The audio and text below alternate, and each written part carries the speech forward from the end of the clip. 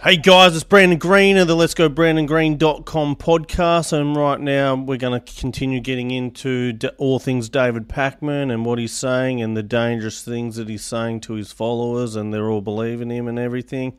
Anyway, bit of a change of pace now because this title, once again, all these videos I show I've never seen beforehand. I'm watching them live and reacting to them live as I see them as a great MAGA guy. And this one's titled Trump Rally Goer Says Kill Biden. Now, no, I don't condone that. No one that's true MAGA would ever condone that, except for this crazy individual by the sounds of it. And let's get into it because that is just not on at all. As for the people saying kill Trump and all that crazy stuff that they were saying in the protests a few years ago, very sad to see. This also unwarranted, not good to see. We don't want to do that. We simply just want to vote them out in the correct way. It wasn't just Luke Beasley on the ground in Pickens, South Carolina for the Trump rally. We also have these incredible interviews done by right-wing media, including Right Side Broadcasting. This one is maybe the sickest we've seen.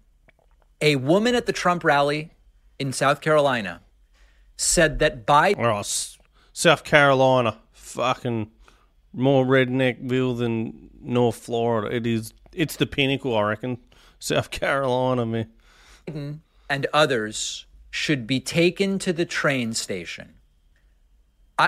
There's no way around this, folks. She's talking about trains to concentration camps.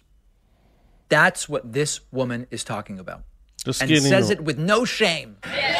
What should President Trump do on day one when he gets back in? Lock him up, right? The deep state, take it down? Yeah, take it down. And take him to the train station. Take him to the train station? I didn't say that. That's even almost too much for Marjorie Taylor Greene's boyfriend, Brian Glenn, who does these interviews. This is what Nazis say. Here's a guy at the Trump rally. Not wrong, David. Brian Glenn. Trump's trying to expose the deep state.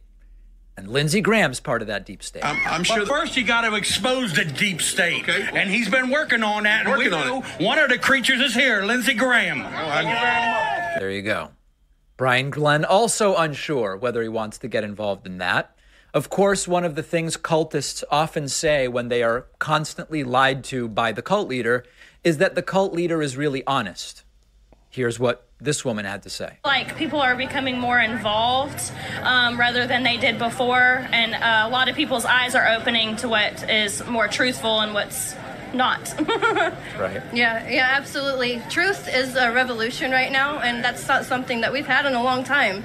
It feels good. It's refreshing to think. It's refreshing that Trump is so honest. So honest. And then even interviewing an 11-year-old girl who has been sadly brainwashed with the same stuff, says Trump's the only honest guy left. Why are you excited to be here? What made you want to come out? Because I love Trump. What is it that you like about Donald Trump? He only tells the truth. Oh, that's a big thing, right? Telling the truth? Scary cult stuff. Not at all, buddy. We love Trump because he does tell the truth. He's an honest guy. It's been a witch hunt. Let's go over the years of David Pakman's, all his shows where he said Donald Trump is this time going to jail. Like, fuck, there'd be years of it. Never happened. You're the boy who cried wolf. Get on the fucking page, Mr. Pakman, and just realise that your side's the delusional side. He's not going to jail. He never was ever going to jail. There's not enough stuff in there to ever send him to jail or remotely close. Buddy, man, fuck. We've got a great bonus show for you today. Sign up at joinpakman.com. Remember. Oh, man, and he's selling stuff again. He's an ultra-capitalist, man. This dude's Bill Gates. And the lefties love Bill Gates. Like, it makes no sense, yet they hate capitalism. Oh, mate, makes no sense one bit.